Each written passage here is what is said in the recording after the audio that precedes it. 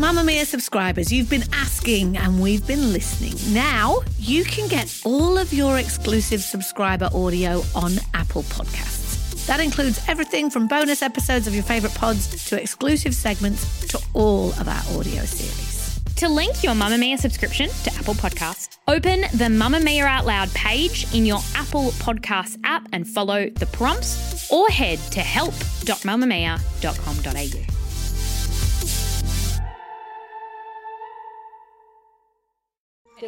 You're listening to a Mamamia podcast. Mamamia acknowledges the traditional owners of the land we have recorded this podcast on, the Gadigal people of the Eora Nation. We pay our respects to their elders, past and present, and extend that respect to all Aboriginal and Torres Strait Islander cultures.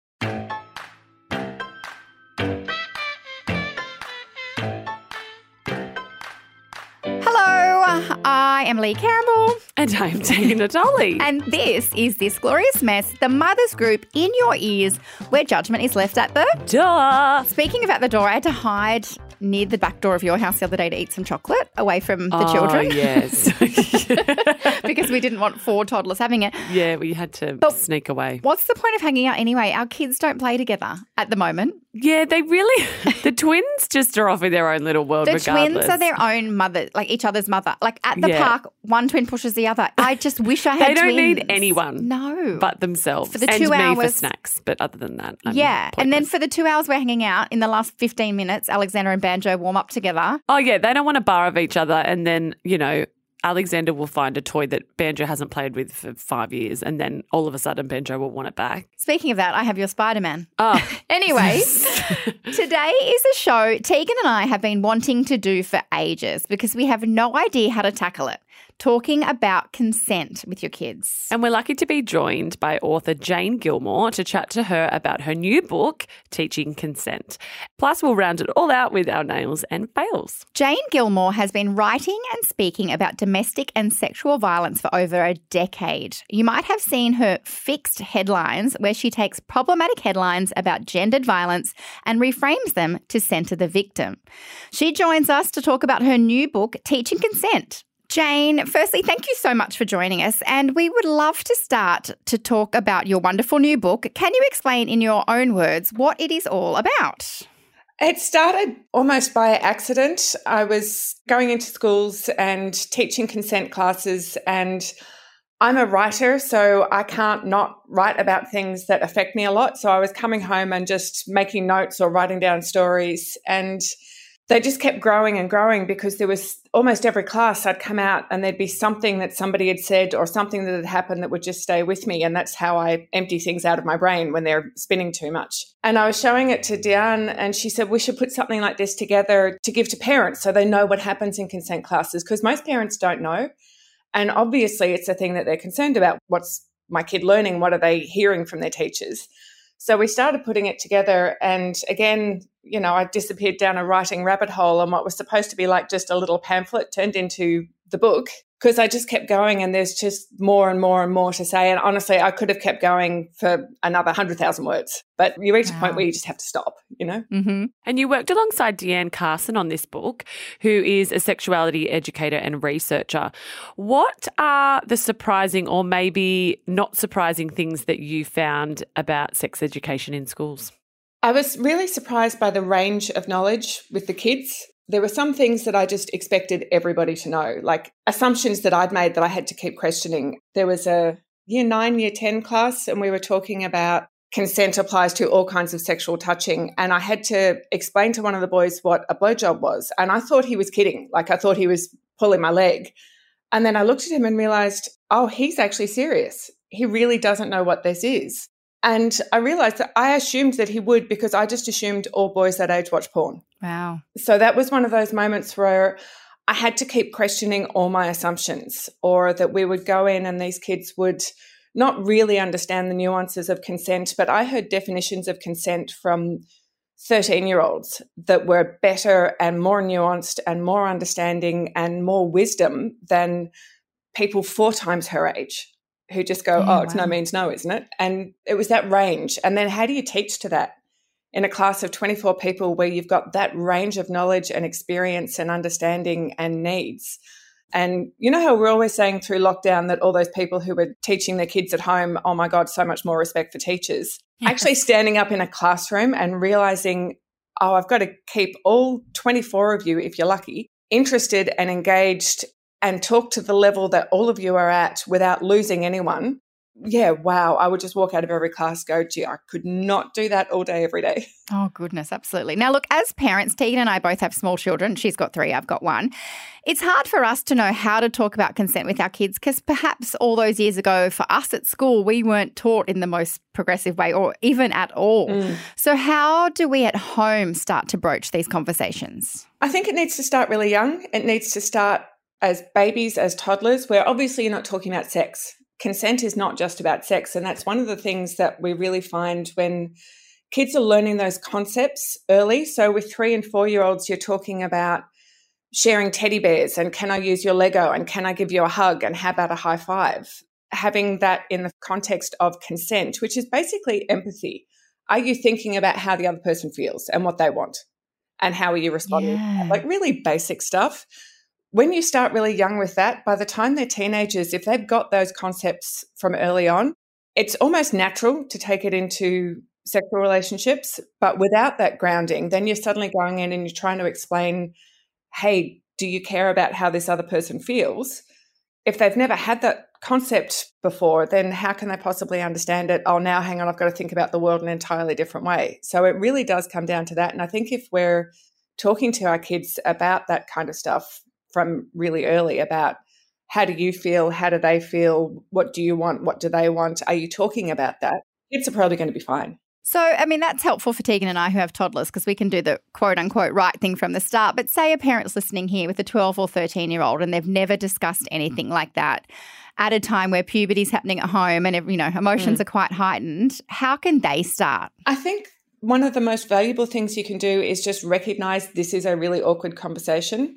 And there's this natural thing when you start talking to teenagers that age, if you've never had discussions about sex before, it's just, ew, gross, shut up, mum, yuck. Yeah. Standard response, but not necessarily forcing it on them, but not accepting that as, therefore, I don't want to have this conversation. It's, I'm uncomfortable with this conversation. This is really awkward and I don't know what to say to you. So they'll just do that as a way of communicating that. And as a parent saying, yeah, I know it is really awkward and I'm kind of a bit ooh yuck too, but there's a couple of things we need to talk about. And if you don't want to talk, you can just listen. Here's some basic stuff, or here's something to read, or here's a link that you might find interesting. And then sort of bringing it up again or doing it sometimes with other adults. So a conversation with the other parent or with a friend or other older relatives. I was reading this thing about porn the other day and, oh, my God, some of the things in it. And, you know, people think that's real. People think that's how everyone's having sex. Because that's one of the things that I see over and over again in classrooms is you say, this is not real. This is not how most people have sex. And their little heads just go, poof, because nobody's ever said that to them before. Nobody talks to their kids about porn, which I understand. Yeah. But we make so many assumptions, don't we, that they know that. Yeah. So sometimes just even having those conversations with another adult while they can hear you. So you're not putting them on the spot and, wow, you have to listen to this and respond to it. That can help too, because it's just putting those ideas about this is not real sex. This is films made for money and entertainment. It's a profit-making enterprise. What are they doing to get profit? Those kind of things, just so they can hear it. Yes. So through your research, I've got a son. Tegan's got 2 daughters and a son. Do you believe that there's a different approach when talking about consent to males and to females? I think there is, but I don't think there should be. I think we do tend to make it that girls are the gatekeepers of sex. You're the ones responsible for saying yes or saying no. And we tend to say to boys, well, if she says no, you have to stop. And what we should be saying to everybody is, how does the person you're with feel about what they're doing? What the two of you are doing? Do they want to do it? Because the other thing that I've seen so many times, particularly with younger boys, is there's so much pressure on them to be sexual and to be sexually aggressive. And like anyone that age, they are nervous and they're not sure and often they're not ready. But it's really hard for a 15 or 16-year-old boy to say, you know what, I'm not ready, I don't want to do this. because we put all these expectations on boys that they're always wanting it and they're always going to be pushing for it. So what we're trying to do is rein them in. Yes. Whereas if we're saying to everybody, how does the person you're with feel about it? Have you asked them? Have you talked about it? So often we'll do things in classes for some of the older teens where we say, well, this is how you have those conversations, because they're awkward, right? Even as adults, it's hard to talk to your sexual partner about, well, this is what I like, this is what I don't like, and actually I don't want to right now. Like, that's a hard conversation to have even with a partner. For sure. So to expect 15 and 16-year-olds to be able to do this with no help is unfair and unrealistic. So we'll talk about things like, easy thing to suggest when you're standing in the classroom is, hey, conversation. We had this woman come into school the other day and she was talking about consent, and she said consent isn't about yes or no. It's about how much everybody wants to be doing what you're doing. What do you think of that? As a way of starting the conversation, because often with teenagers, what you need to do is just give them almost like a little role play of this is how you start the conversations, and then they can take it from there. But they often just don't know how to bring it up. And it sounds too formal of, well, what do you think about affirmative consent? Yes, absolutely. It's so interesting you say that, because I feel like there's two conversations to be had. Like with my daughters, I always approach no one can touch you and, without your consent. And with my son, I'm like, Mummy doesn't want you touching her boobies anymore for the 500th time today. But in my head, I'm trying to think, you can't touch anyone's boobies, but it's like giving consent and receiving consent are two different conversations, right? Yeah, but it's, again, if you redefine consent of it's not about yes or no, because again, at any age, but particularly those teenage years, I remember it so clearly of, yes, I want to, you're really cute, but no, I don't want to because, oh my God, I don't know what I'm going to do, and I really like you and I really want you to like me, and I'm really curious about this and that feels really good, and now I'm really scared, all in the same 30 seconds, right? Yeah. So how do you then say to them, okay, well, it's a simple yes or no? Because it's never a simple yes or no, but if you can find a way to talk about that and say, I want all of these mutually exclusive things at the same time. How do you feel? Yeah, me too. Okay, so can we just try a little bit and then stop and then start? And then, when you can have those conversations, then you can manage all those conflicting emotions. But when you tell teenagers or anyone really that a really, really complex, highly emotionally charged moment can be simplified to a yes or a no, they don't know what to do with that, because there's nothing you can do with that. It doesn't make sense. So much more life complex is than grey, that. and of course consent is going to be something that needs to be discussed, because it is such a grey area, and you might change your mind from 1 minute to the next, and that needs to have the space to say that. And I think this is the new part in the new age and the new generations is, I know you and I, when we were at school, Lee, you didn't say anything and even if you wanted to, you wouldn't know how to articulate it. So it's encouraging our kids to talk and to understand and say what they want to say, really. Yeah, absolutely. Jane, your book is something that I think every parent should read, every new parent, every old parent, anyone who parents. Any middle-aged parent. And we're going to pop a link to your wonderful book in the show notes. So thank you so much for your time today. Thank you so much for having me. It was a great conversation.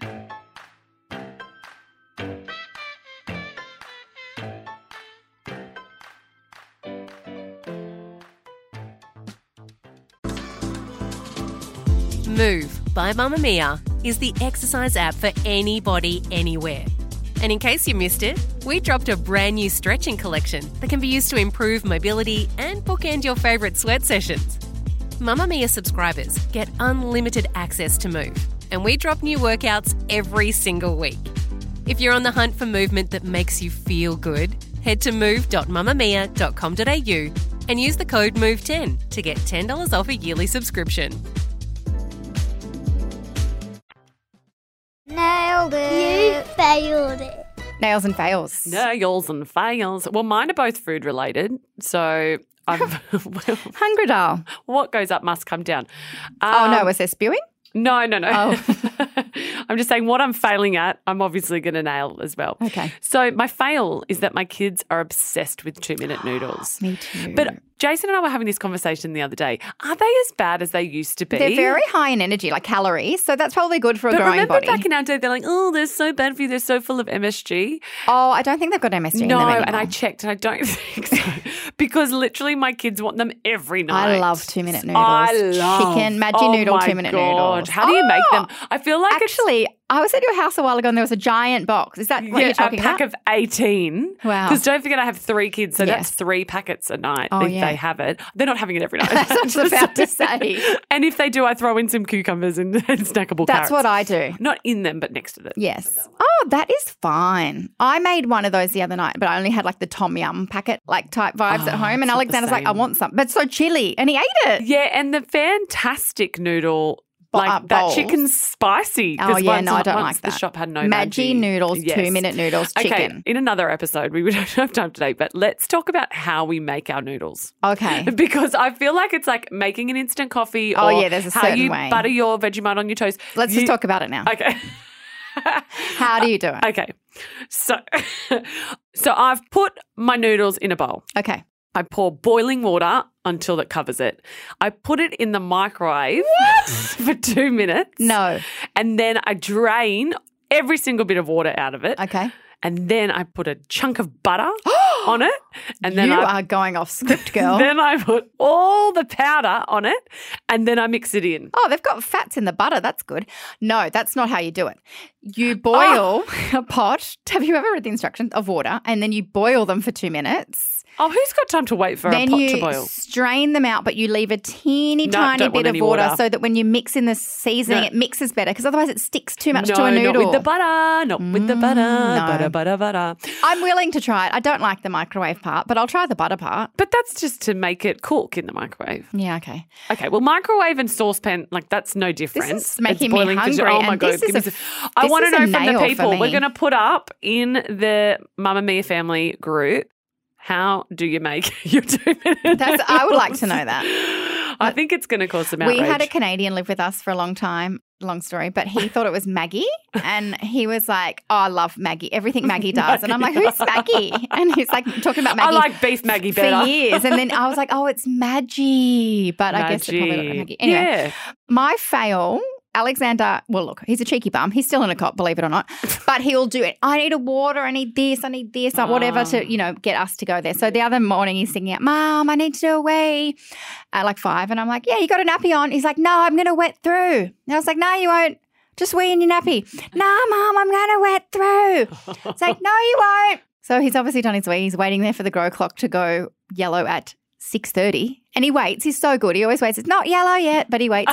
While he's yelling at you. So then I go in soaked. Oh, my God. Through his PJs, through his sleep suit, through his mattress. You're so slack. Aren't I? But because he's a boy who cried wolf with so many other things, like, oh, my sock fell off in my sleep suit. No, it didn't. Like he's tricked me that many times. And I said to him, that's why you can only tell the truth. But the poor little thing, I feel so bad. So now when he's like, Mum, I'm like, I'm coming. I'm sorry. You're making up for lost time. Yes. My fail is that I didn't listen to him when he did wet through and then I had to wash everything and that was my own fault. Actually, that's funny. I forgot. Literally last night, Banjo still sleeps with a nappy on. Yes. And I forgot and I put undies on him. Same thing this morning. He goes, Mum, I wet the sheets. And I'm like, how did you wet the sheets? I'm like, oh, God, I put undies on him. Yeah, it happens. So I deserve that load of washing. Yeah, we both did. We really did. What's your nail? Well, my nail, another food-related one, is that they love sushi and where have I been for like the last, when have they been walking from, at least 18 months, to go to Sushi Train as an activity? Oh, that's smart. Because it's so exciting to watch the thing. Oh, my gosh. It kills at least an hour and they all eat a scrumptious lunch. Yum. And now I want sushi with my noodles. I get to eat a nice lunch too. Yes. Yeah.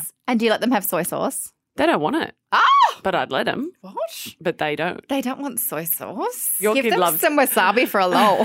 Your kid loves edamame. He does. Banjo's like, Wes, I'll chew on the bean and then show him the little pea. And suddenly he goes, how'd you do that? I love his little Arnold Schwarzenegger voice. Yeah, he's so cute. I don't know what he is. Well, my nail was I was sick. I will put it on the record self-inflicted. So whether we want to call it sick or hungover, I don't know. Oh, yeah. Rich got up with Alexander at normal time and let me sleep in. And then I came out a few hours later and they were dressed ready to go to the beach. It was a beautiful Sunday. And Alexander said, oh, Mummy. And Rich said, oh, I thought you'd keep sleeping. And I said, oh, hi, buddy, blah, blah, blah. And he said, Mummy, you're not very well. I said, oh, yeah, I'm not very well, bud. Would you let Rich sleep in? Like Always. If he was hung? Never have we had more respect for each other's time is now that as parenting when hungover because it's absolute hell. I would never wish it on anyone. I wouldn't wish it on my worst enemy. So, no, we have full respect for the other one. I mean, it sucks if we're both hungover. If we're both hungover, he has to get up. But if the other one's hungover and the other one's like fresh, the fresh one obviously gets up and takes the first shift until sleep.